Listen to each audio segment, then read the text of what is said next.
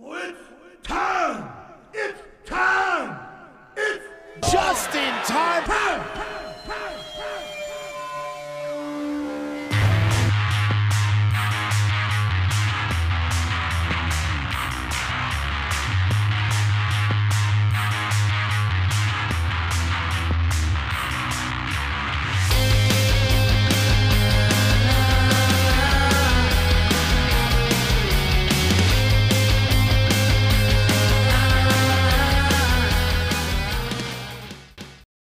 That's right, you heard the intro. Set your clocks and watches, because it's time, it's time. I don't know if anybody even still uses clocks and watches, but we're just going to say it anyway, because it goes with the intro. That's right, we're back again. I'm not keeping track of what the hell episode this is. We're just pumping out episodes like we usually do. Back on our usual schedule, our Thursday doubleheader. NXT AEW. This one will be NXT. Then we'll do another one, of course, AEW. Not really much to talk about before the show, like any news or anything that was really important to talk about that associated with these two shows. Yeah, not for the midday week. Yeah, it's just it's always main roster shit that has something to do with the news. Yeah. So, NXT for May 24th. Overall feelings of the show. It was just another meh show. It's just yeah. That's what I was just saying when I finished watching it, because I didn't get to watch it live, which, shout out to High Five Tom, loving doing the Cruiserweight Classic stuff. But, just catching up on this, watched it today. It was just an show. Nothing too spectacular, but nothing disgraceful that you were just I hate watching this show. Why do I watch this? That's how I feel while watching SmackDown sometimes. Oh boy. Yeah. So, show kicked off. Tony D'Angelo, Two Dimes, and Stacks backstage. They send a message to Legado del Fantasma over what happened last week. Promise this is far from over. Tony tells them to watch what Stacks and Two Dimes do to Idris Enofi and Malik Blade tonight, because worse is coming to Legado del Fantasma. When they see them, Tony and his crew walk off. We saw Santos Escobar in the background, and he was just kind of got that scheming smile on his face. And then they went out to the ring. We had so our first match was Two Dimes and Stacks versus Idris Enofi and Malik Blade. Idris and Malik were already in the ring. Stacks and Two Dimes came out to Tony D's music. So we get this, and if I'm just being brutally honest with you here, wasn't impressed with Stacks and Two Dimes at all. Neither were I. I was not. I'll give them the benefit of the doubt that it's their first match on... televised match. Well, they yeah. had the one it's I their told first you. match on television. Yeah, like I said, so they had the one on nerve. Level Up. Yeah, I'm sure there's nerves, and you're on national TV, and there's nerves and there's butterflies and stuff. And I'm not familiar with either of these two. Yeah. I've heard the name Troy Donovan before when they had announced their fucking class. The next class, yeah. Yeah, I heard the name Troy Donovan before, but I don't know if either of these two have wrestling backgrounds or prior. They clearly history. do. They clearly do, but we don't know shit about them really. We don't know how long. Yeah, we don't know shit about them. They could have been wrestling for a month. Yeah, but just physically wasn't impressed by them tonight. Yeah. Definitely wasn't a good, solid. It definitely wasn't a very good TV debut, I should say. Yeah. I was still more impressed with Malik and Idris. And it's not even the fact that they were just not very flashy or it's just that they didn't really have a move set. They were just kind of just bland. Just throwing punches, throwing kicks. Yeah. That's all they were, and I was just You expected more, especially if you're in with probably one of the, or not in the match. Like you're involved with one of the like quickest debuts. Yeah. In like NXT history with Tony D'Angelo. I mean, they're locked in a feud right now with a guy in Tony D'Angelo who's over like crazy, and 3 guys in Legado del Fantasma who are fantastic. Like so. when Tony debuted, like half of these people that they've brought in, I've never heard of them. I don't know if they have any prior wrestling background. Some have showed me they have not, and some have showed me that they still may have not, but they still have caught on quick. Tony, I don't know what is. There must be something within his genes. I was about to say, that man, literally, we knew nothing about. Debuts on the fucking show, finally. All we see is vignettes. Man debuts in ring, and it's just, like, locked in, and you're like, I love Tony D'Angelo. Like, guy's awesome. Yeah. He is awesome. So, these two really gotta step up big time. If you're gonna be involved in this, like, you gotta step up big time, guys. If you're gonna be on the same side as Tony D'Angelo and going against Santos Escobar and Cruz del Toro and Joaquin Wilde, then you're gonna have to step your game up, because you two can't be the weakest link out of this. Mm-hmm. And it says a lot that I wasn't impressed by them, because Malik ends up botching in this match on a springboard. He slipped off the top rope and kind of half-assed it, but he still kind of caught some of them. And I was still just more like, it didn't make me like change my opinion to swing over to liking Stacks and Two Dimes in the ring. I was like, yeah, you were just like, oh, damn it, Idris. No, it was Malik that slipped. Oh, it was Malik? Yeah, it was Malik. Oh, yeah, you were like, oh, damn Malik. Yeah, he just had that nice little, like, hot tag, and as soon as Malik goes springboard, he slipped on the top rope, but kind of, like, put his arm out to catch one of them, and just kind of caught a little bit of them, and they went down, and I was like, it's sad when even the botch doesn't make me like them. Yeah. Like, I like Idris and Malik.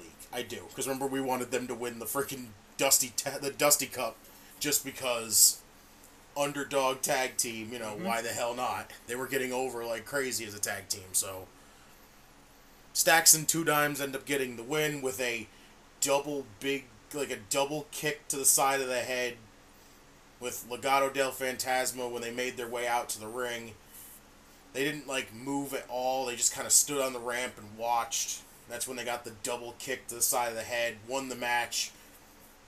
Tony gets in the ring, and he pretty much says, I ain't going to let this slide for what happened last week. He goes, you come out here and you want to fight. Because even during the match, we had the whole thing where Santos is like back there with the rest of Legado del Fantasma. This is what led to them coming out before. This was still during the match.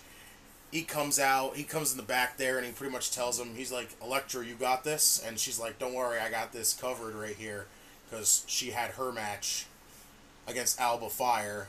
She ends up just staying back there, and he says, guys, it's time to do some business. And that was when they went out to the ring to stand and watch. But then again, like at the end, Tony D grabs the mic, he pretty much tells him, we ain't gonna let this slide for what happened last week. He says, you want to come in and fight, you better come in here and fight.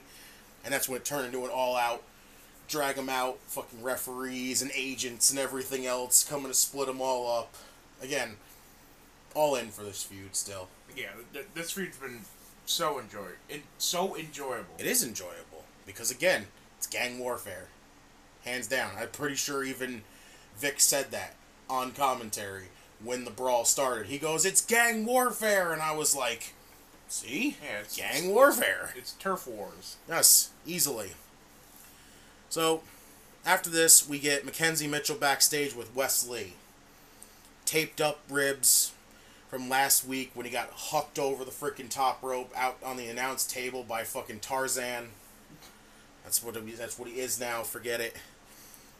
She asked why he started something with Sangha, because again, talk about the confrontation with Sangha. Lee says he was running off adrenaline, but he doesn't feel like he made a mistake. He was disrespected. He stands by his challenge. Lee says he and Mackenzie are friends, and he means this with respect, but she wouldn't respect, and he doesn't And he needs to face guys like Sangha to prove himself, pretty much. He wants to face Sangha because he's like, I can handle big guys as well. Like, Yeah. So... Because the whole thing, Mackenzie was like... She said what I said last week. Yeah. She was like, I don't think Sangha meant anything by what he said. Because he really didn't. He Yeah, really no. didn't mean any disrespect. It's just, like I said, Wesley's caught in his feelings right now, and everything around him he's just blind to. Yeah, he's just easily irritable. Oh, easily. Where's the freaking word right now? Like, Yeah. so we get to the match. Sangha versus Wesley. Sangha made his way out. Wesley came out after the commercial, because I'm pretty sure that, they went to a commercial. Yeah, it was like midway... Like, they came back and he was already, like, midway through his entrance. So Wesley came out, he got in, and just not even a minute and a half in the match, and Sangha just fucking Keith Lee style hucks the shit out of Wesley. Just hurls him through the air. It legitimately looked like when Keith Lee hucked Isaiah Cassidy. Like, just grabbed him and threw him, and I'm like, Jesus Lord. If he threw him any higher, he'd be in space. Like, what the fuck?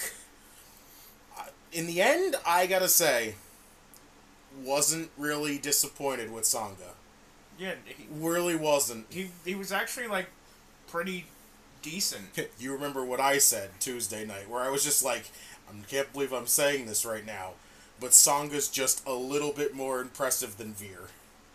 Easily. Veer is awful. I am sorry. Veer is awful. Shanky, Lanky Kong, I should say, is awful. Fucking Satnam Singh.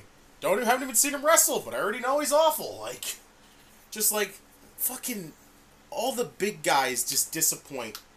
But it's like, for some reason, Sangha put on Braun Strowman pants and boots and was just like, I'm good. And I'm like, alright, well, interesting. Fucking ends this match with a devastating ass chokeslam. Holy shit. Might as well just fucking thrown him through the goddamn ring. Right? I thought he was gonna throw him up. Like, just grab him by the throat, throw him just straight up, and let him fall. Like, freaking so high up. Again, he wasn't really working the ribs a lot, like, on Wesley. But, like, Wes got some offense in, but he just couldn't take Sangha off his feet. And, like I said, eventually it ended up with just this giant chop on the ring apron. Wes started getting more offense in. He ate a fucking devastating-ass clothesline that turned him inside out. Like, again, I was not disappointed in Sangha this week. Yeah. Like, I wasn't crazy for him to begin with, but after seeing this, I was like, turning the tides a little bit. Okay, I'll take that right now. So after the match, Sangha gets ready and he's leaving. As Sangha leaves, all of a sudden, surprise, surprise, where the fuck is this guy been? Out comes fucking Zion Quinn, who apparently can't keep himself healthy enough to fucking stick around on the show. Like, what the hell? He's like, here 1 week, gone next 3, shows up again, like, what the hell is happening here with him? So, Zion Quinn gets in, takes off his leather jacket, and he gets ready to confront Wes, who's sitting in the corner, still trying to get his breath and recuperate after getting chokeslammed all the shit. And Zion Quinn bends down and gets in his face, and he stands up to go, like, looks like he's about to jump him. And all of a sudden, Sangha runs in and just intervenes. Zion Quinn tries to go punch him. He turns around, looks right at him. Zion Quinn's like, no, I don't want none of that. And walks off. And in the end, we get Sangha helping Wesley up to his feet and just kind of protecting him. And I was like, Sangha face turn? The fuck? Bizarre as hell, but alright, you do you, I guess.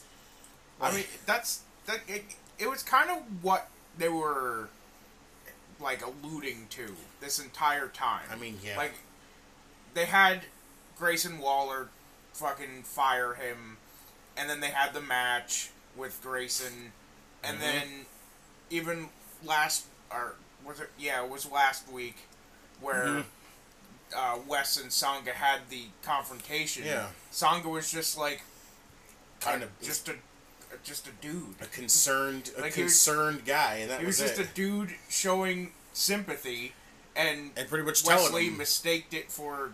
Don't like, forget also insults.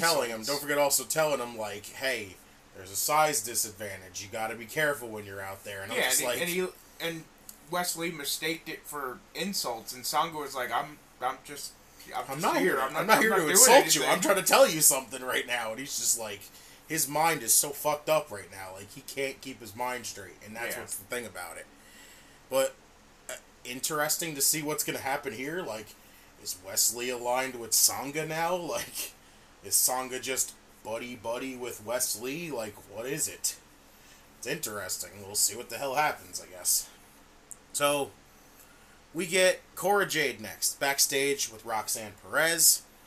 Cora hyped her up for her semi-final match against Lash Legend. Roxanne points to how Lash is much bigger than her. Because, again, we've seen how tiny Roxanne is. She is very tiny. Mm-hmm. But, again, look how young she is, too, also. So, that says a lot, also. So, Jade recalls when Roxanne... Is she only, like, 20? I think so, yes. She's still, again, like I said, very young. So, Jade recalled when Roxanne and her dealt with Jenna Waters at an indie event in Texas, saying no one messes with them and no one can talk trash about them. Roxanne asked Jade if she wants to watch Elektra Lopez versus Alba Fire from the backs, but then Cora suggested that they watch it from the crowd, which Roxanne stayed in the back to help herself prepare for her match, and then Cora went out there by herself. So, back from a commercial, we got Guru Raj and Javier Bernal, as it says. They told Braun Breaker, who was backstage when they walk up to him, they said that Joe Gacy is in his locker room.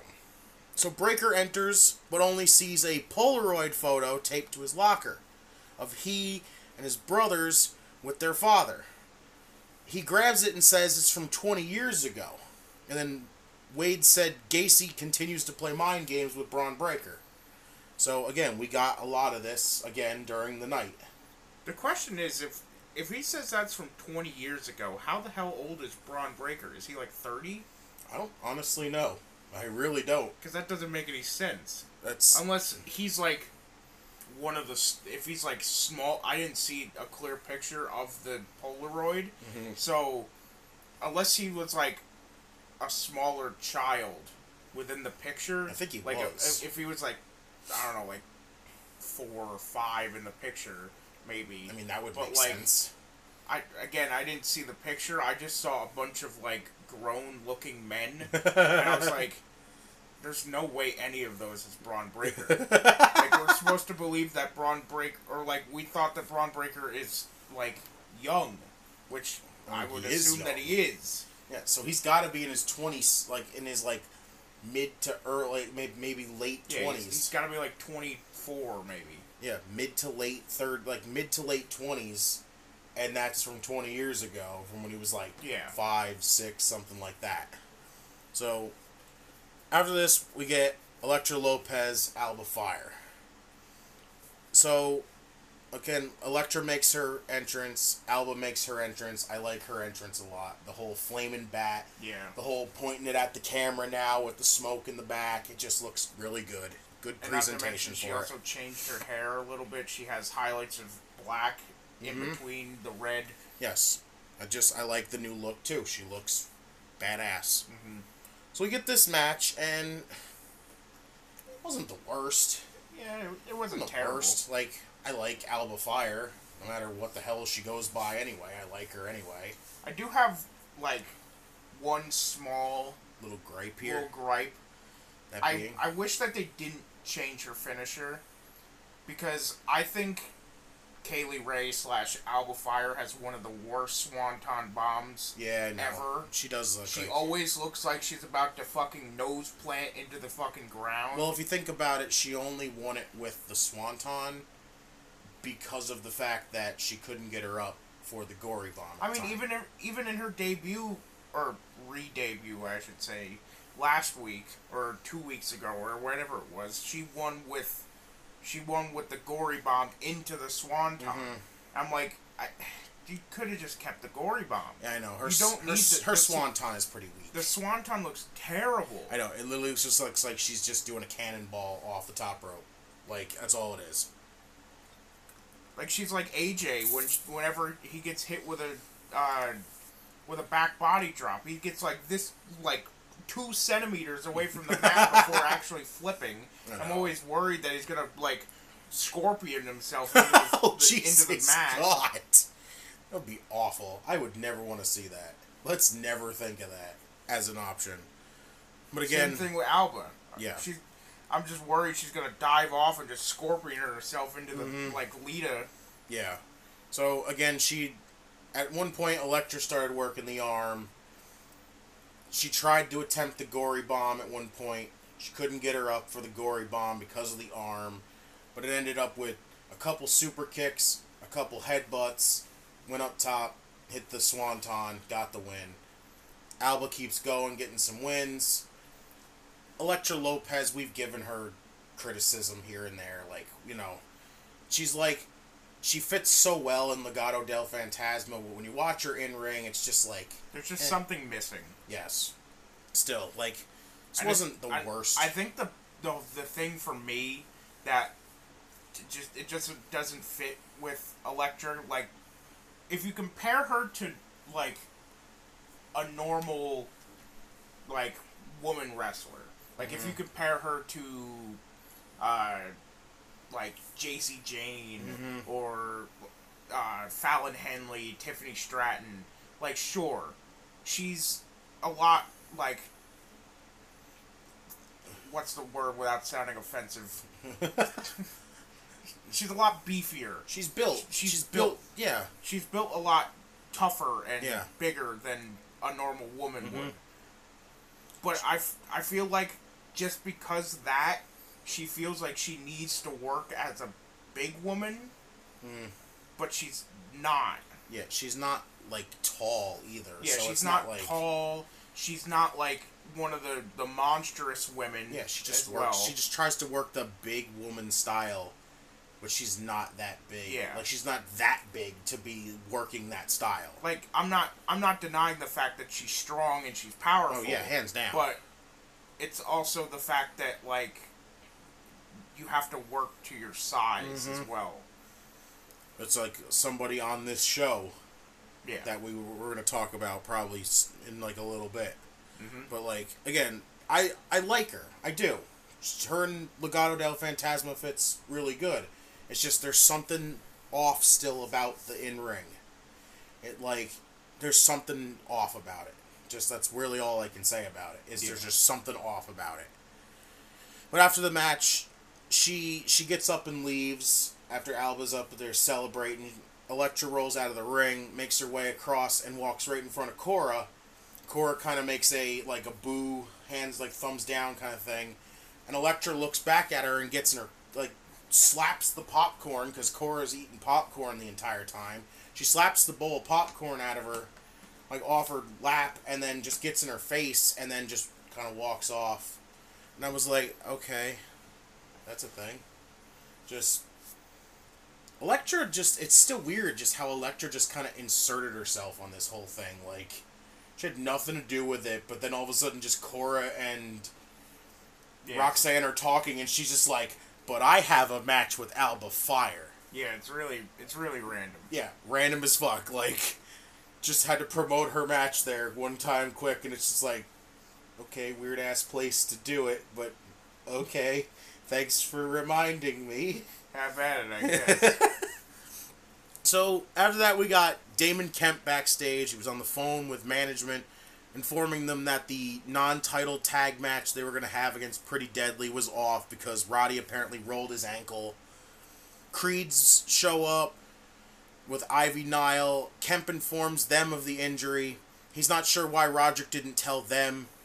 Julius says Roderick's ankle better be hanging on by a thread because this is Diamond Mine, and no matter what, you face up and go out to perform because that's who they are and what they do. Ivy says there's no excuses in Diamond Mine. Kemp says he's not here to argue, just to earn his spot and follow orders, because even at one point when they were talking about his ankle holding on by a thread, Julius even brought up the fact about Brutus's cannonball last week, where he was like, he could have shattered his ankles and his legs and stuff like that, and I was like, holy shit, you ain't lying there, because that cannonball last week terrified me, because it looked like he legitimately just cannonballed into nothing, and I was like, ugh. Yeah, he cannonballed into nothing, and not only that, he like sprung off of his feet as well. Yeah, it was a little concerning, but you know, he's still upstanding. That's not the first time that he's done that as well. Where he, instead of like, and it's not even on Brutus with that spot either. It's on the people that's doing it, and it's terrible. You mean taking it? Yeah, it's on the people that's taking it, and it's kind of bad to say when you put into consideration who they were against last week, being the Viking Raiders. Like, I know that it's a fucking 300-pound man in a cannonball motion diving at you. But it's both of you, and your combined weight of 600 pounds. Yes. Just catch the man so he doesn't shatter his fucking Achilles or his ankle. Exactly. So, Kemp walked off to check on Roddy. Brutus was angry that Pretty Deadly always gets lucky. Julius says they'll get what's coming to them In Your House, because, again, we talked about this last week. They have a tag title match coming up at In Your House. They've done a kind of piss-poor job at promoting this match, really, I have to say. They haven't barely interacted the two teams whatsoever. Every time Pretty Deadly's about to have something going on, they just get lucky that everybody just either isn't here, got injured, wasn't medically cleared. Like, the fuck is happening here? So, we get the still to come for Lash Legend Roxanne in the semifinals. Back from a commercial, Mackenzie's with Fallon Henley. Josh Briggs, Brooks Jensen backstage. She announces that Nikita Lyons is injured and was forced to withdraw from the women's breakout tournament. I hope she has a speedy recovery, because again, she had an Instagram live where she talked about it. Apparently it's a slight tear in her MCL, but it's not like major, it's just a sprain, as she said it was. That's what she was told it was. So speedy recovery to her, because absolutely she's awesome. Can't wait to see her come back. So they talk about how she was forced to withdraw, so Henley now receives a bye to the finals. Fallon Henley says this is bittersweet, as she was looking forward to facing Nikita.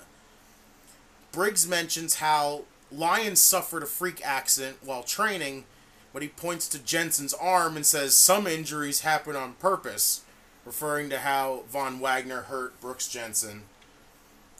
Suddenly, Tiffany Stratton walks up.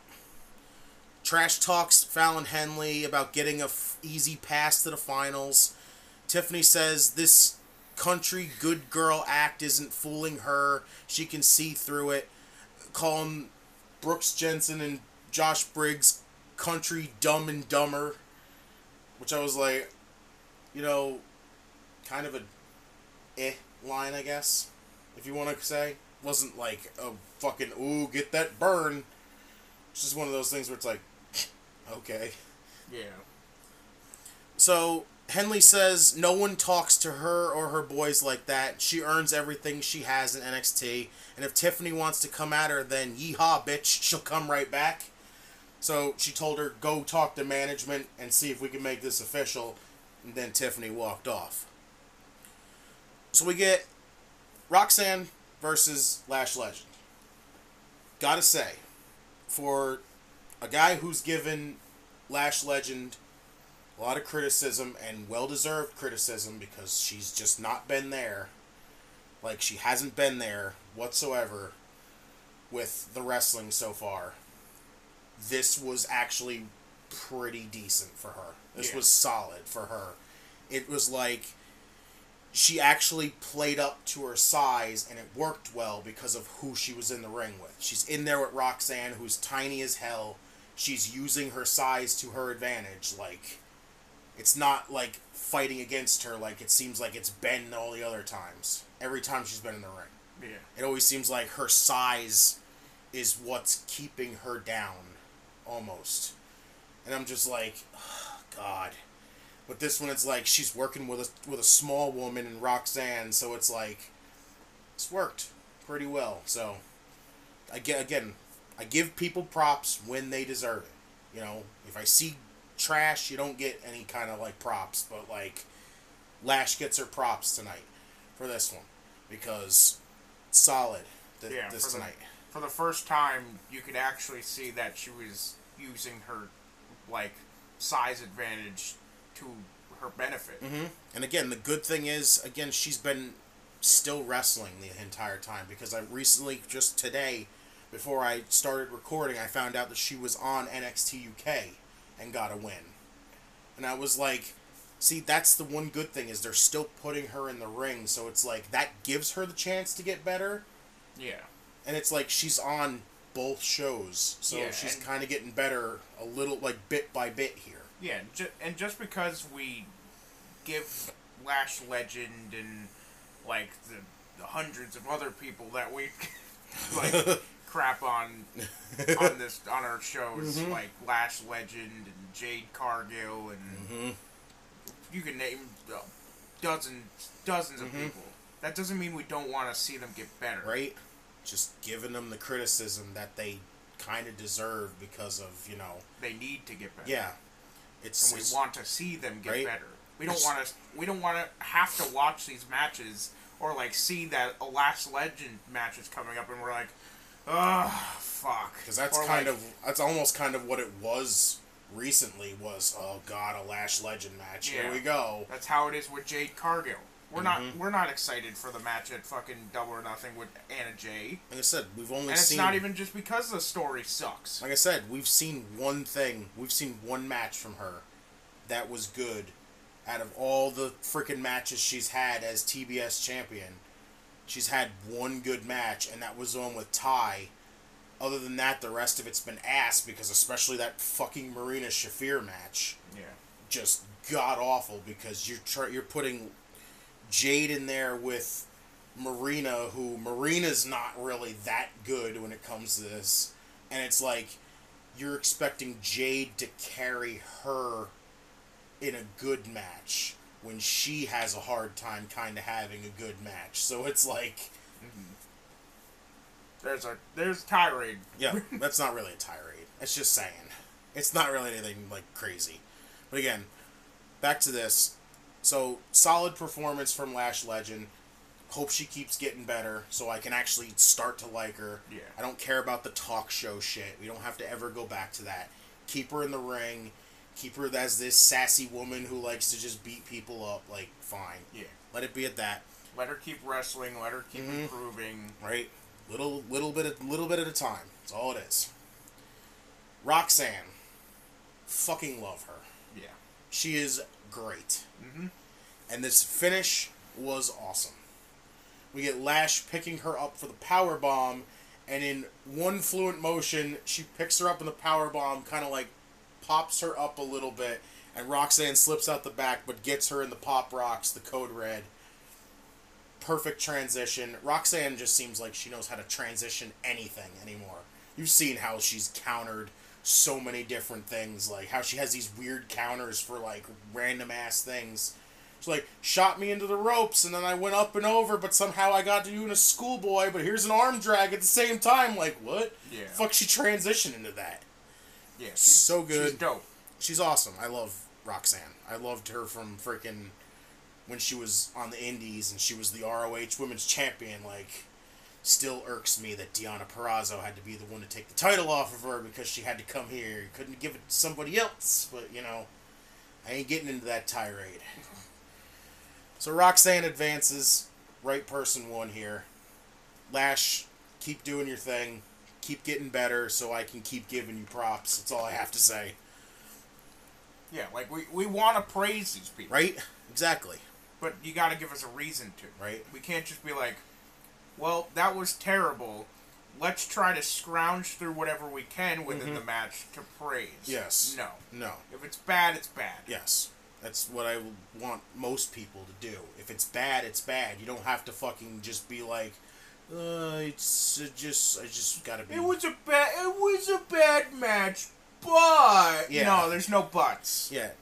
Just be critical. Just be freaking... Just criticize. Come on. You don't have to be afraid to criticize once in a while. Yeah. So, we now get Toxic Attraction backstage. Talk about somebody I'm not a fan of. All three of them. And it sucks. So, NXT Women's Champion Mandy Rose was talking about how Indy Hartwell made the biggest mistake by calling her out. They went on trash talking about Hartwell. Suddenly, Caden Carter and Katana Chance all of a sudden attacked Gigi Dolan and JCJ, and it turned into a brawl backstage. Mandy walks off to go have her match. So, after a commercial, Indy came out to start the match. We got Mandy following after, and I what else can I say about this? I said it Tuesday night. Fucking just bored the shit out of me, and it ain't Indy's fault. I'm not into Mandy. I'm sorry. It's just the fact that all of Mandy's matches recently has just been the same ending over and over again. Toxic Attraction shows up. Either Toxic Attraction shows up, distracts her opponent, and they win, and Mandy wins, or Toxic Attraction tries to come out, they get beat up. In this case, this is what happens. Toxic Attraction comes out. Caden and Katana come out again to beat him up. Mm-hmm. Indy, for some apparent reason, gets distracted by them two beating each other up and gets rolled up and wins. No, she hit her with the knee. Oh, did she? Yeah, she hit her with the knee. I don't know why the fuck Indy got distracted by that. Like, the person to most expect to get distracted by that would have been Mandy. Yeah. Because it's But her no, girls. Indy apparently, though, gets distracted by this. Like, I like Indy Hartwell. I do. Like, it's interesting to see her by herself. Because we've now seen her with Candice, with The Way, with Persia, with Dexter. Yeah. Like... And then with the four of them, or the three of them, I should say. With Persia and Duke and Dexter. Like, now she's, again, back to being by herself. It's time to see Indy step out again like she did by herself. Because she was doing that for a little while, by herself. And then she was in The Way, and it was just like... It seemed like even then, she was still getting better. Like, we weren't seeing much originally from her. Like, when she first was by herself. But it was like when she was with Candice, it just like she got better over time, over and over. And it's just like she got so good that it's just like, I like her. I do. She's really good. She's great. She is really good. And it's just like, Mandy to me, for years, I don't even know how long she's been with this company. And it's just, I don't see nothing different here. Nothing. It almost feels like Mandy's just been stagnant. The same fucking Mandy Rose for years. I mean, her character, yes, has been the same ever since she, like, showed up. But I do have to say she's gotten at least somewhat better. Because I remember seeing her first match when NXT was still in Full Sail. And if you think she was bad then, bad now, oh boy. No, I mean, listen, I will say... She's gotten better from her original NXT time by just a little bit. But it's just like, I'm not interested in her. I just don't care. Yeah. I really don't. I'm at the point where I just don't give a shit, and I'm just over their title run. I want her to lose the title already. I want Toxic Attraction to lose the titles already altogether, but it's like... What are we doing? What do we do here? How do we get the titles off of them? What do we do here? It's not going to be Wendy Chu to take it. Yeah, It's whoever wins this breakout tournament. No, because even with the tag titles, I think Caden and Katana take it. Yeah, but then what do we do? They have two teams. They're another fucking situation of the tag titles need to go. It's their whole situation is still stupid. NXT got their own set of tag titles because the main roster, how dare we give our tag titles to NXT? Well, the fucking stupid. At least NXT has the, like, NXT has the ability that the main roster doesn't, which is the PC. They have literally hundreds of people back That's there true. that they could literally just pair up whenever they want. They could have Kaden and Katana as their champs. They have 3 teams. You could still have Gigi and JC. You could have Yulisa and fucking Valentina. Yeah. You could throw, like, I said, you Sloane have Jacobs and Kiana James together. That's a good team. That's a good team right there. Yeah. Why the fuck not? You could have Cora and Roxanne as a team. Right? If Roxanne's not going solo still, like, give her, like, if she's not winning the title off of Mandy, put them together as a team. Like, something. that's the benefit of NXT. They could easily make the teams. They just don't. I know, but I'm just not into the whole, like, I'm just not into the whole double set of titles thing. If they were gonna do it, they should have kept it as it bounces off the 3 brands shit. Oh, yeah. Is this whole WWE going, we can't let them hold our tag team titles. You know, the tag team titles that we don't give a shit about. But we can't let them hold our tag team titles. Give them their own so we don't have to give them our titles. Like, fucking stupid. How petty and ridiculous can you be? Fuck off with that shit. That's the one thing that could have kept the tag team titles feeling different and actually meaning something if it was still on all 3 brands. But instead it got stagnant being trapped between the main roster because Vince and his fucking petty hatred for NXT at the time. Like the little 75-year-old fucking grumpy bitch he is. But anyway, Mandy gets the win. I'm over it. I'm not into Mandy. I'm not into Toxic Attraction. They don't do it for me wrestling-wise. That's it. I get what their characters are, and I just don't care. See, I don't necessarily have a problem with their characters because, like, they don't affect me because I've seen that sort of character so many times.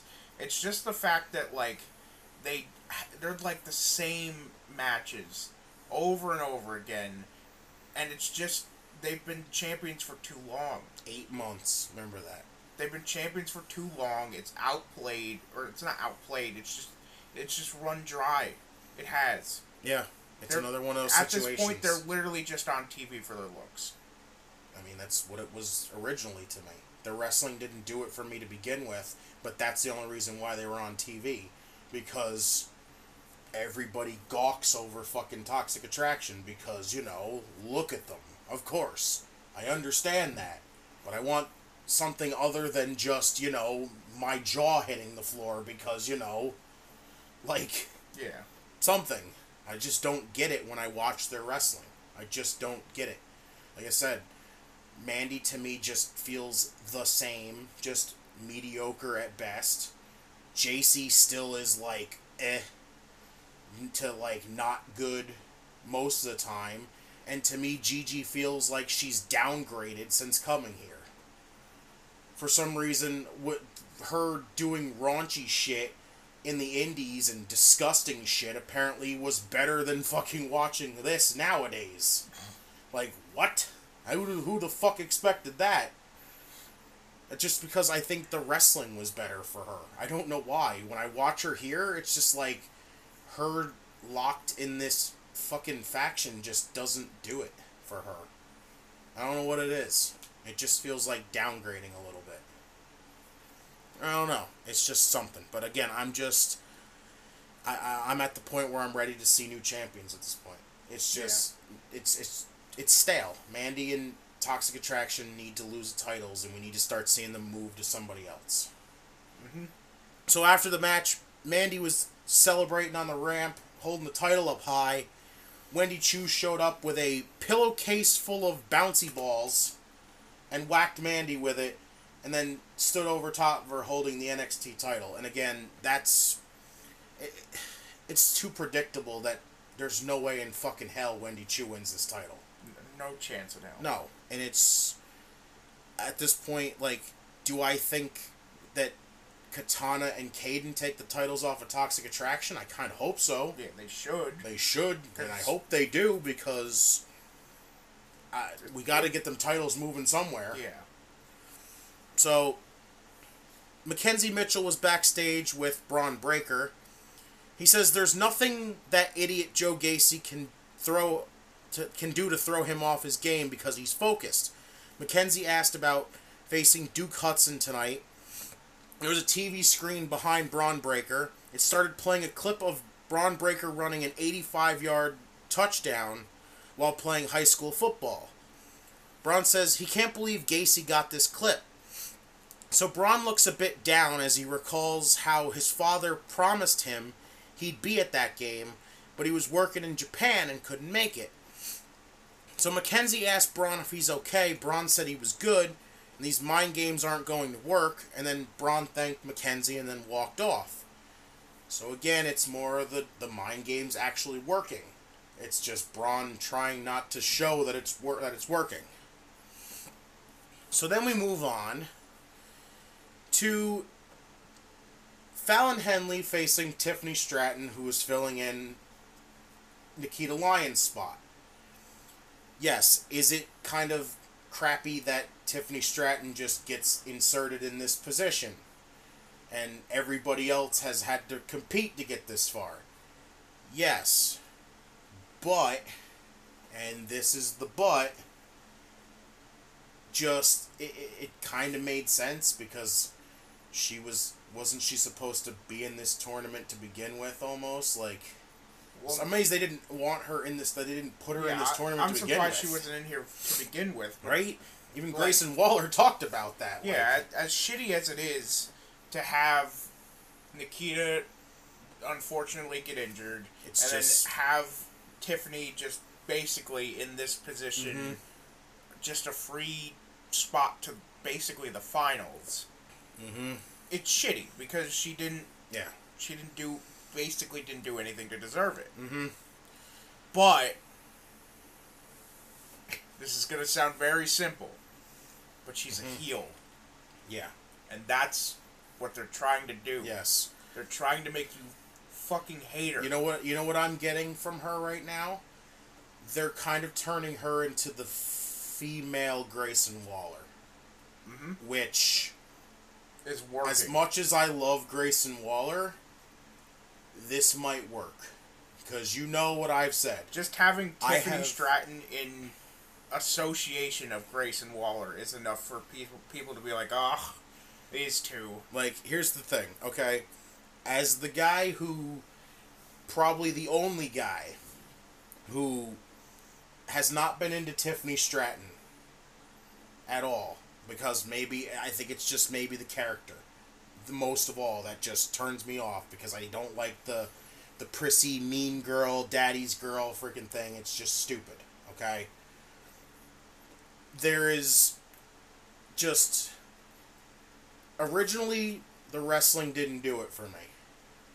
This match, however... Fucking damn, girl. That's all I gotta say. She was great in this. Holy shit. I must have been fucking blind the entire time. Or I must just not have given a shit that it took my focus off it, because holy hell, she was good. Like, damn. Yeah. Even Fallon Henley, after rewatching this, she got some shit in there. And again, I like Fallon Henley. I do. There's something about her that is really likable. She is easily likable in this whole situation. Just in NXT, she is easily likable. Yeah. And that is one thing that I think will help her a lot, because she is just that likable. And she's not that bad either. Yeah. She's still gotta, she still has moments where you gotta say, yeah, she's gotta tighten it up a little bit. But when she's on point for most of it, she does pretty good. I'll give her that. So, she's got a lot going for her. I'll give her that. And I don't mind her. And I like the pairing of her with Brooks Jensen and Josh Briggs. Because I like Brooks and Jensen. I do. Or Brooks and Dunn, if you want to call freaking what Matt Ritter calls them. You mean It's Briggs and Jensen? Because he said Brooks and Jensen. Yeah, whichever one it is. Because, like, it's not easy to say, because their fucking names are so, like, closely interacted with Brooks each other. and Briggs. Yeah. It's just, like, I like the team. I do. Mm-hmm. And I like her with them. And I like her, too. I think I just got my thing to get me to like Tiffany Stratton, though. Because if you're turning her into the female Grayson Waller, sign me up. Because I am all in on Grayson Waller. So if you can get me all in on Tiffany Stratton, there you go. The thing, though, I still have to say, that finisher needs some... The spiral Vader bomb thing? Yeah, that needs some work. It's just way too inconsistent, and it's not even her fault. You can't you can't have a perfect spin every time. Are you saying it's like physically illogical as to how she can get that perfect spin? Yeah, and it's just every single time she lands in some sort of different way that just looks like it looks so ugly. Like sometimes she'll land on like the thighs, or she'll land perfectly, or she'll land on the legs, or she'll land on like the upper chest, and you're like, oh god. Well, that's like Raquel's thing with the freaking little spinning senton thing she does. How the fuck she always hit that? But at least then it's like it's not actually like an entire spin. It's like she goes up and she turns, so she's in an elbow. Or it's a senton. Yeah, it's elbow, senton, whatever it is. Whichever one it is. Tiffany Stratton has to bounce up and spin completely around and make sure her body doesn't somehow move within the spin, so she lands perfectly on the midsection. But it like 20% of the time goes right. It's like the Starship Pain.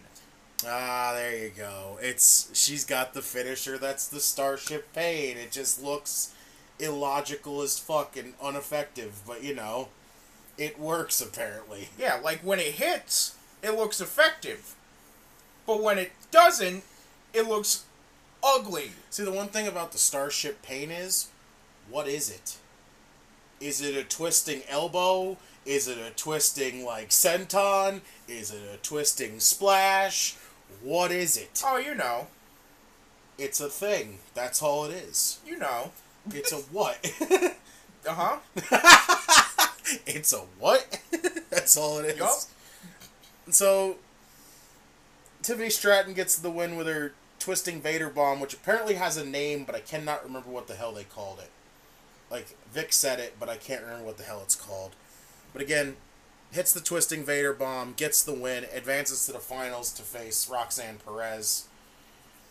Yes, people are going to hate her because, you know, right now she's associated with Grayson Waller, but I'm going to love that. Keep it going. Get me to like her. Give me a reason to be into her here at this point. If you could team her up with the guy that I am fucking all in on with Grayson Waller, do it. Pair her up with him, have him turn her into an absolute dick, and I will be all in. Go for it. So, we then get Mackenzie Mitchell again backstage, this time with Katana Chance and Caden Carter, asking about NXT Women's Tag Team Champions Gigi Dolan and Jacy Jayne. They say the champs wanted to keep dodging them, so they hunted them down, and tonight they found out that Chance and Carter won't be denied. Carter says whether it's NXT 1.0 or NXT 2.0, they're fed up and won't stop until they get what they want. They go on and invite Dolan and Jayne to put their titles on the line in your house and see what happens.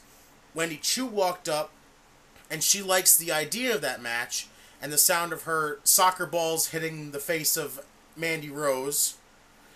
Chu says they can win the tag titles, and she'll leave in your house with the NXT Women's title. It's just... No. There's nothing... You can't...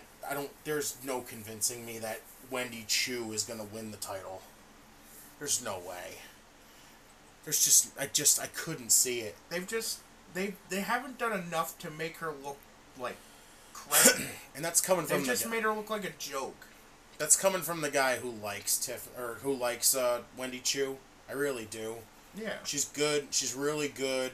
I like the goofy character and all that stuff. But it's like, I don't think you can't it's... take it seriously. That's what I'm saying. There's no convincing me that she's going to win the title. There's nothing. There's not a single ounce of, like, convincing me that she has a chance to take that title. Yeah, no shot. Mm-hmm.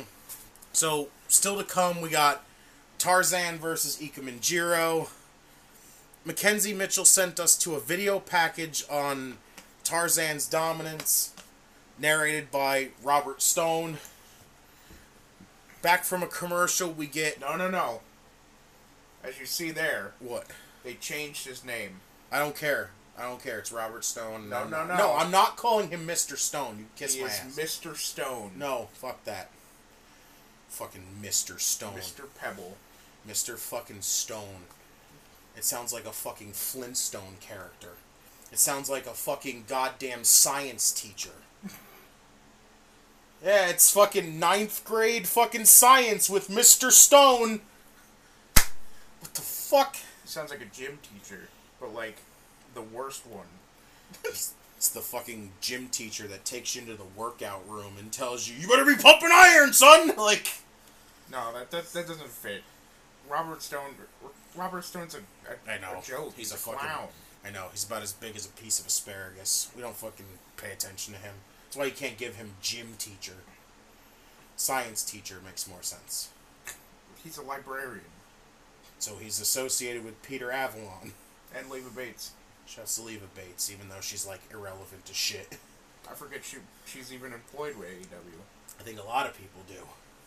Anyway, so back from the break, we get a new vignette from 18-year-old Thea Hale, who we didn't talk about last week. Fucking 18 years old and hasn't graduated. She's graduating, I believe, this week. Yeah, I think it was this week. Yeah. She's graduating high school tomorrow and will be walking the stage with her friends. She says some friends want to be teachers, nurses, or marketing executives, and that's awesome, but her focus has been WWE. She says she studied her ass off and got into top schools, and it'll be challenging to continue her education while training to be a WWE superstar, but she's up for the challenge. She says since WWE is allowing her to attend college while training, sounds familiar, just like freaking Gable Steveson with his whole, he's in college doing wrestling, but he's also signed to WWE and possibly still doing some training there too. She has a big choice to make over which school to go to.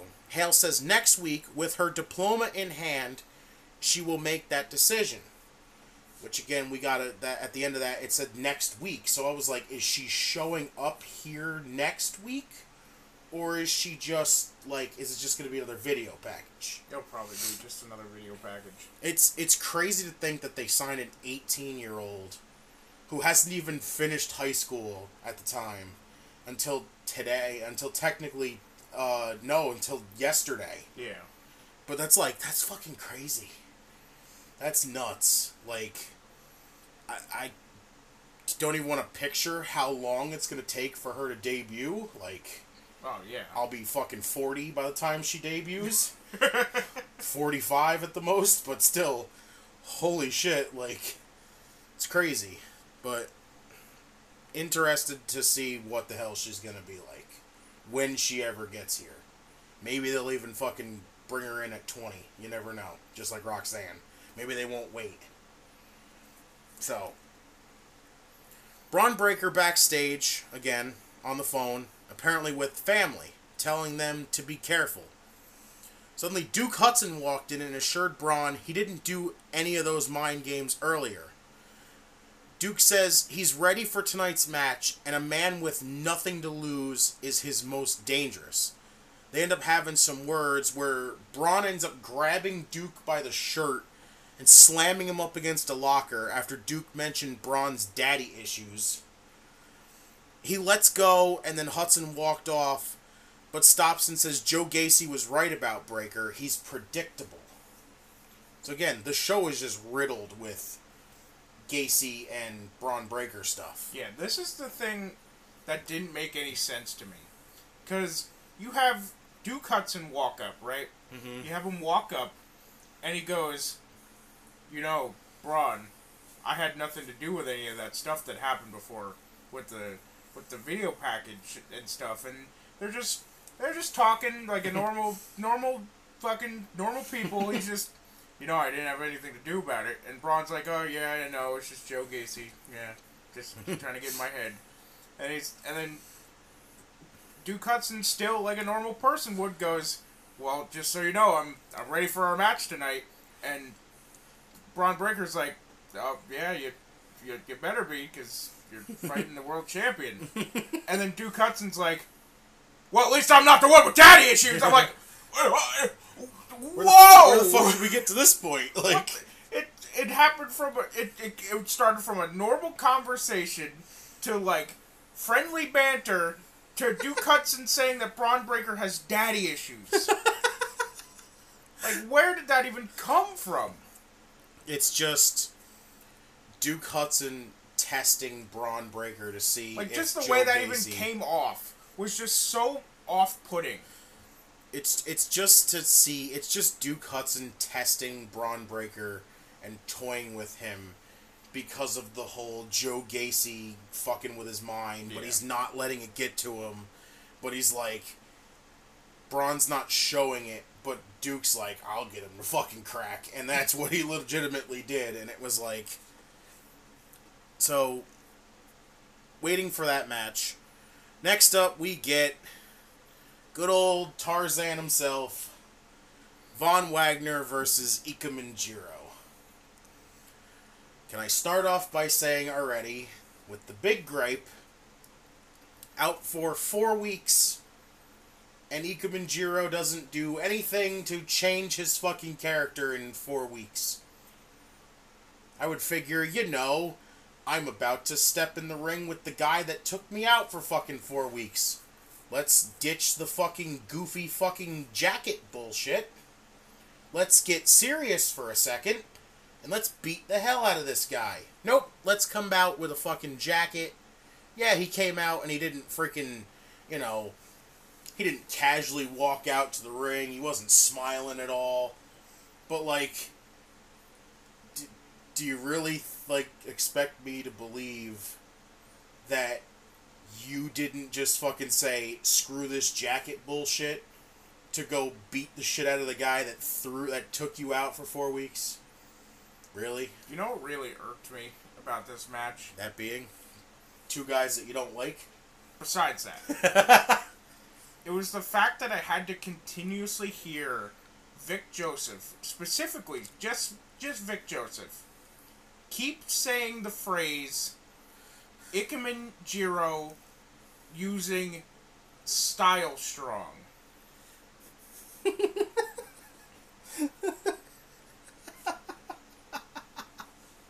No. Strong style. No. Not strong style. Not. I'm just waiting for this one. If anything, when a Japanese based superstar comes into WWE, or anybody that even comes from Japan, not even just Japanese based. Mm-hmm. Like, if it's someone who made their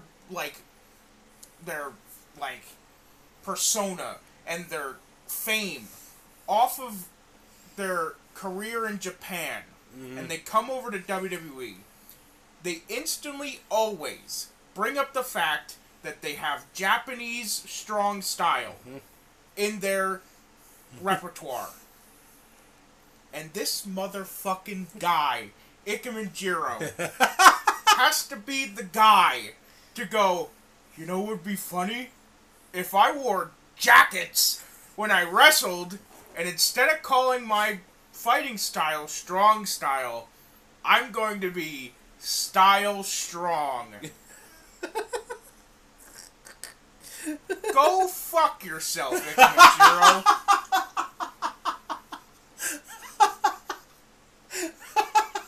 Seriously.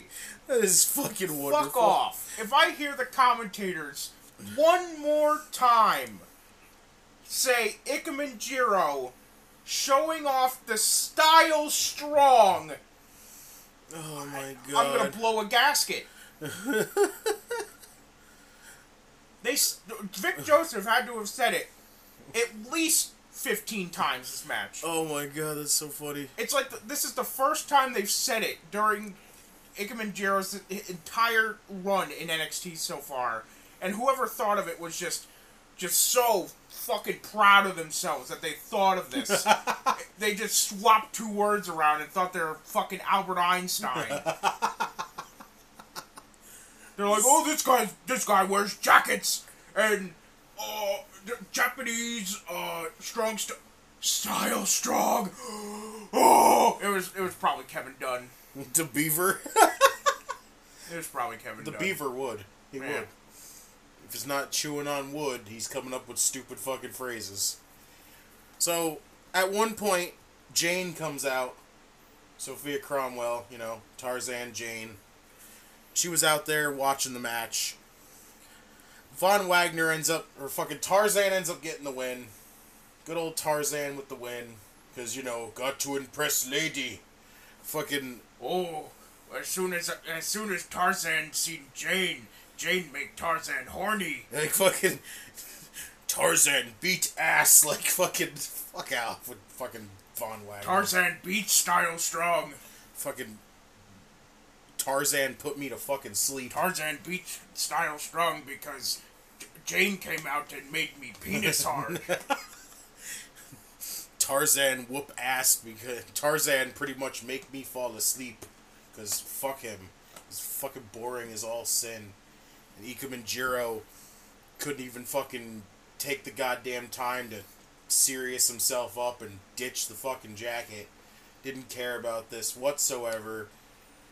Fucking after the match, Tarzan's freaking gets ready to throw Ikemen Jiro back in the crowd again. Or, I believe it was at the announce table. He was going to give him the Wesley treatment at that time. Right as soon as he picked him up, Josh Briggs ran out, attacked Tarzan. Jane held Tarzan back, and that was the end of the entire thing. So Josh Briggs is finally going out there to beat up Tarzan for hurting Brooks Jensen.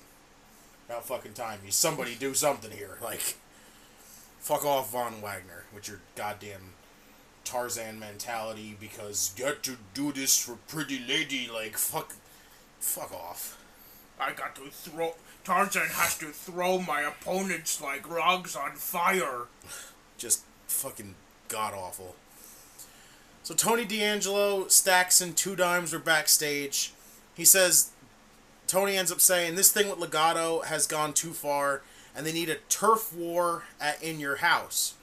He says if Santos Escobar is a businessman, he wants one more business meeting, but this time Tony and his crew will go to Escobar. Stacks reminds Tony about what happened before with AJ Galante.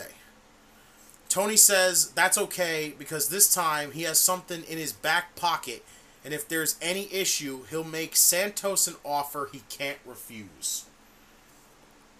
If we're getting another meeting, again, I don't know what the fuck turf war is, but boy oh boy, is it going to be like a cinematic fucking parking lot brawl again? It should be. It'd be kind of dope. I'm all for it if it happens. It sounds kind of dope. But actually, the last time we got a cinematic parking lot brawl, it wasn't all that good. It's because look where we were at the time where we were, and look who was involved in it. It had Adam Cole in it. Yeah, but look who else it had in it. It had Adam Cole in it. Look who else it had in it. It just had Adam Cole. Adam Cole wrestled himself in that match. Uh-huh. No, because that would have been better. Adam Cole could wrestle himself and a fucking golf club, and the man could put on a fucking 5-star match. I don't quite remember who he wrestled. Oh, we ain't going there with this one, huh? We're gonna do this? No. Do what? Nope, not bringing it up. I don't have any recollection of that. Nope, I wasn't dreaming it. So, we get Kane a look... doesn't have any recollection of that. What the I'm fuck? the Kane to your Undertaker. Where the We're the Brothers of Destruction. Podcast destruction.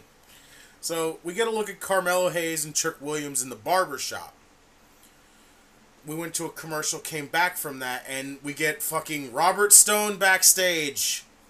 Mr. Stone. Fuck Mr. Stone. Robert Stone backstage seething with Tarzan and Jane.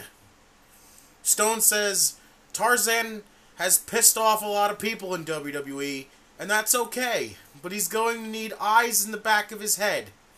Stone mentions how Tarzan has taken out Ika Manjiro and others, then brings up needing a game plan.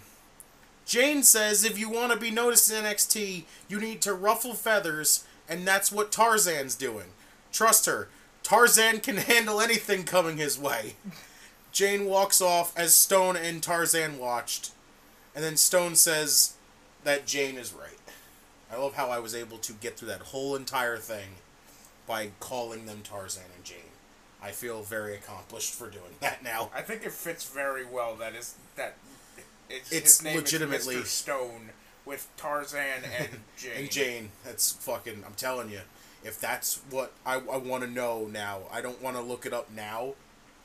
But like, that should be a Tarzan character. Yes, if it was, that'd be fucking perfect. So, Wade and Vic were at ringside. They were. This whole thing of them just randomly getting off the commentary table just to stand there with microphones and tell you stuff is fucking weird. Like, can't the camera, like, just look over at the announce table and let them talk? Like, they don't have to get up and fucking grab a microphone and be like, we're fucking corresponding from the side of the ring here, like...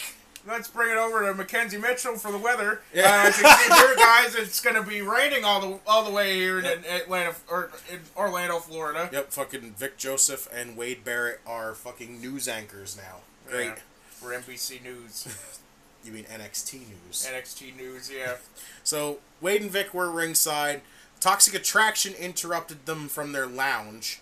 Mandy's seething over Wendy Chu, calling her a grown-ass kid, while Rose is a grown-ass woman. Gigi and JC then cut promos on Katana and Kaden, saying they can't keep up, and they're all just insecure of how Toxic Attraction rose to the top in no time. Gigi says they're going to walk in your house as champions and leave as champions. Gigi says, let's make it official next week, presumably with a contract signing. Rose says they don't have the balls to come and get the titles, so it was already announced at near the end of the show that we're having a women's championship summit, pretty much championship summit of both titles. So we'll see what the hell happens in that whole situation. So we go to Trick Williams, Carmelo Hayes at the barbershop. They talk about Hayes challenging Cameron Grimes at In Your House for the North American title, and how he needs to win the title back. Williams agreed, of course, because Trick's a fucking yes man for Carmelo. Yes, Mr. Hayes. Wow. Damn. It's like Mr. Smithers and fucking... Smithers. That's hysterical. Trick Williams is Smithers? Yeah. Wow. And Carmelo Hayes is Mr. Burns. Wow. Because everything Carmelo says that is hysterical. Just, yes, Mr. Burns. That is hysterical. Or Trick Williams is, what's the fucking principal's name? Fucking Skinner? Yeah, Skinner! He's Principal Skinner, and Carmelo is his mother. Yes, mother. Carmelo's just like, when Carmelo shoots, he never misses. Right, Trick? Yes, Carmelo. So, Trick agreed. Hayes says he's not the same since losing... Trick Skinner. Hayes says he's not the same since losing the gold. But Williams says he's still the same man. Grimes all of a sudden showed up and entered the barbershop. Trick jumped up out of his seat. Cameron says he just wants to talk. He bragged about how he and Solo Sikoa beat up Hayes and Trick last week. They go on, and Hayes says everyone but him were happy to see Grimes become champion because Grimes doesn't hold the title the way he does. He's not the A champion. Grimes says he might not deserve it, but he earned it.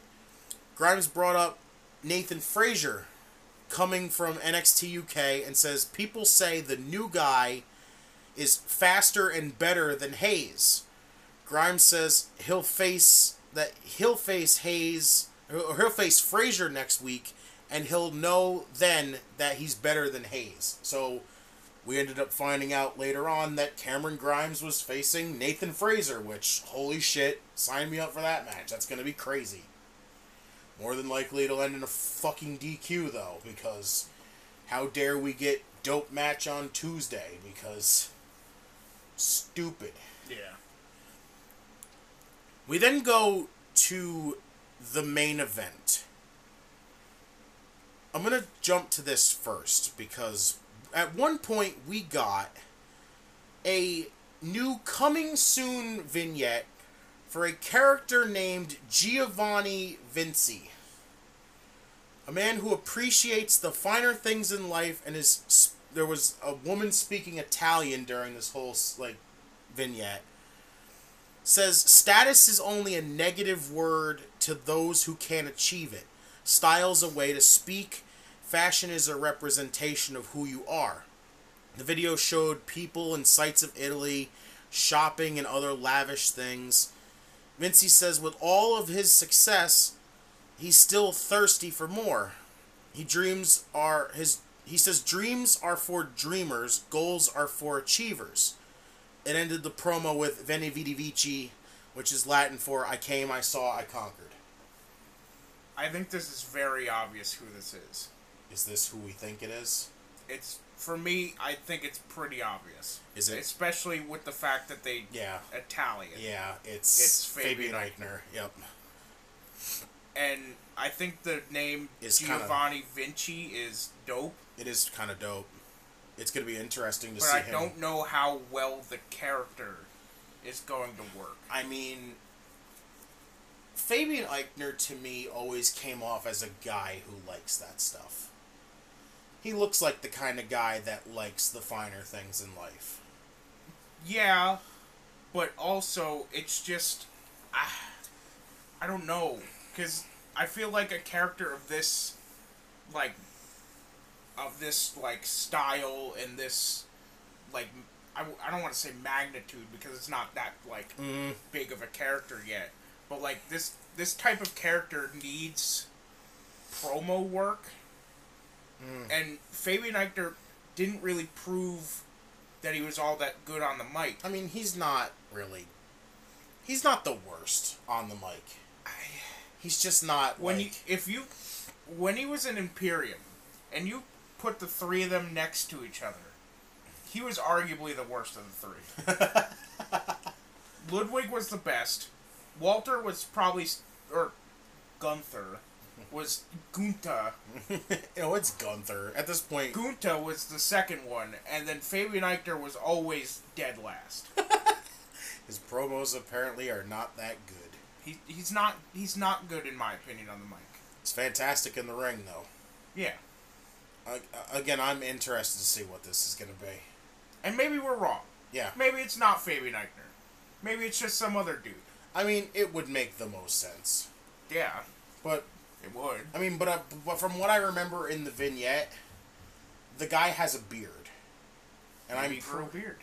I don't think... I've never seen fucking Fabian Eichner with a beard. And even if he did, I don't think it was a fucking black beard. I'm pretty sure he has, I've never seen him with a beard, period. He's always been fresh shaven. But maybe he did grow a beard. I mean, interesting. I mean, I still think it's Eichner. It makes the most sense being, an Italian character. He's Italian. Would make the most sense at this point. Yeah. It's just going to be good to get him back on TV because I need more Fabian Eichner, goddammit. Get him to be doing something. Right? The guy's fucking amazing.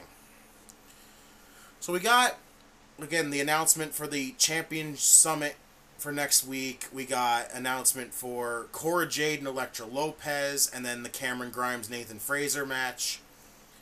So then we get to the main event. Again, Braun Breaker versus Duke Hudson.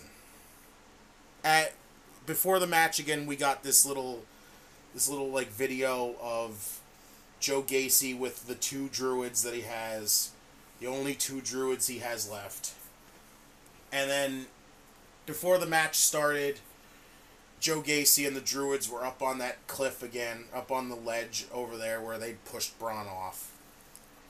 And Braun kept like kind of looking over at them in the beginning, and then just kept ignoring them. Like he had the advantage for most of the match, and then Duke finally got the advantage, and they went to a commercial, and at some point Joe Gacy was now off the ledge and next to the ring while the druids blocked the entrance ramp. This whole thing, just Braun Breaker ends up beating up the druids while him and Duke Hudson were on the floor. He threw Duke back in at the time. That was when he beat up the druids. He then beats up the druids, gets back in the ring.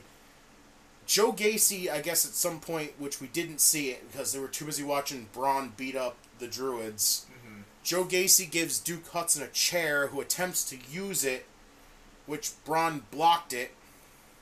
He picked it up. He then proceeds to dump the druids out of the ring again, who jumped in the ring to try to get him. They get dumped out of the ring. Duke comes over to get him, and then Braun proceeds to whack Duke Hudson in the back with the chair and gets disqualified. And that's kind of just how the show went off the air. Duke won by DQ. They put graphics of Joe Gacy's on the Tron and all around the arena, and it just, Vic talked about that if Breaker got disqualified, he would lose the title, and that was just really all that this really was for. It was just to, a stipulation that didn't make sense as to why it was announced that way of, after Gacy loses clean, now all of a sudden it's, if you lose, you can lose the title by DQ because, sure, doesn't have anything to do with what the fuck was going on at the point. This was just to signify and show you, hey, if Braun Breaker does this on Sunday or Saturday or whatever the fuck day it is, he could lose the title, and that was it. It was just to signify the, at the time, extremely pointless stipulation. Yeah, to me, it was, when, the more I thought about this, going into this match, I was just like, well, I know exactly what's going to happen, and it did. Exactly what I thought was going to happen happened. Mm-hmm. It was just going to be a demonstration of what would happen if Braun Breaker got disqualified in your house. Mm-hmm. I mean, now the problem, I have a tiny bit of a problem here. One, I don't care. I was about to say, what is your take on this feud? I don't care about this feud at all. I know, it still doesn't feel like Joe Gacy needs this. This didn't earn this second rematch. Yeah. This rematch at all. But second of all, during the match, Duke and Braun were on the floor, right? Mm-hmm. Braun looks over at the druids. Mm-hmm. They're just standing there. He rolls Duke back into the ring. Very visibly, one of the druids goes to attack Braun. Mm-hmm. Braun didn't just turn around and punch one of them. No. Mm-hmm. The druid, very visibly, goes to attack Braun Breaker. That's when Braun beat him to the punch. Yeah. And then you hear Wade Barrett on commentary go, well, there you go. There's Braun Breaker's attitude and his temper getting to him again. And I'm like, you expect him to just let the druid punch him in the back of the head? Yeah, Wade. Right? You fucking buffoon. Yeah, my issue with this is I'm not into it really anymore. I was like kind of into it in the beginning, and now I'm just kind of out of it because, yeah, now again he's playing mind games with Braun, and I get it. That's the part that finally makes the whole stipulation of if he loses by DQ, you know, he loses the title, you know, so he's playing mind games to piss him off, so he'll try eventually, so he'll possibly get him disqualified. Like, I understand it, okay? Yeah. It's just, Joe Gacy didn't deserve this fucking rematch. He didn't fucking earn this shot. He lost clean. Come on. Just, we're like, because we're continuing the story, that's what signifies the rematch. Yeah, but how about if it was like some, you know, screw job finish? It would have made sense. Yeah. That this rematch would have happened. But there was no screw job finish. Joe Gacy loses clean in the first match. But apparently, just because the story, that equals rematch. It's not even like the story is all that interesting. I mean, it is to some people, but, like, it doesn't really, it's just not doing it for me. Because Joe Gacy still doesn't, like, it's an interesting, like, I'll say it's an interesting story because I like the whole, like, the whole playing mind games and talking about his family and doing all this other stuff to him, and I don't mind the story, it's just, I still don't think Joe Gacy belongs in this situation. Like, he doesn't belong in this position. It's just like, it seems like Joe Gacy can't make himself interesting. He has to have a bunch of different things within himself, or in his character, that makes, that emphasizes himself. Everyone is just, at this point, is just like, okay, he has these two druids. And everyone thinks that these two druids are people. They are clearly people, but they're not going to be anybody significant. They're not going to one day take the robes off, and it's going to be something a surprising. debut or a return or something. Yeah, no. They're just people. Yeah, it's... They're just, like... They're basically just plants. Pretty much. Like, they're nothing... They're like the security guards in AEW. Right, they're just They're there here. to be thrown. Right, at this point, they're just here. That's it. They're just like, Joe Gacy has druids. Okay. Like, when Braun Breaker threw the two of them over the top rope, you could tell that they were nobody significant. Yeah. You could tell that they were nobody special. Yeah. They're like scrawny toothpicks. It's just... I don't know. I think I'm all out on it now. I'm just all out on it now. I don't care. Yeah. In Your House should be the last time these two fight. Yes. Like, And this is it. If it's more, I can't find myself to care. Yeah. It's just... It was there. I think the story was interesting at first. But again, now it's just playing up to a stipulation that just made no sense as to why it was announced, that stipulation, first off. Yeah. Now it's just trying to justify that stipulation, and that's it. At this point, that's all it is. There was nothing that, like, hinted towards the fact that, like, oh, Braun Breaker's gonna... Like, it's not like the first match ended in a DQ. I mean, it doesn't justify why he got the rematch to begin with. If the first match ended because Braun Breaker couldn't control his temper, and he started fucking wailing Joe Gacy with a chair, I would understand. Yeah. But no. He lost clean. Yeah, he loses clean, and now it's like they come up with this fucking stipulation, and they were just like, now we just gotta work the story to justify what the fuck we made this stipulation as, and it's just like, you had me at first, but now I'm just out. Yeah. It's just, I'm hoping this is it, In Your House, and that's it. Same. So, yeah, I definitely agree with what we said. NXT just was... It had its good... It actually had a lot of good. Like, it had a lot of good. So that's why I want to, like, put it as an okay episode more than an or a meh episode. It was an okay. It was just one of those episodes. Yeah, it was okay for what it was. Yeah. So, that ends our NXT portion here. Follow us on Twitter at JustinTime211. At Jeremy in time 721. And we will be right back to cover NXT. AEW. AEW. Yeah. One of these fucking shows.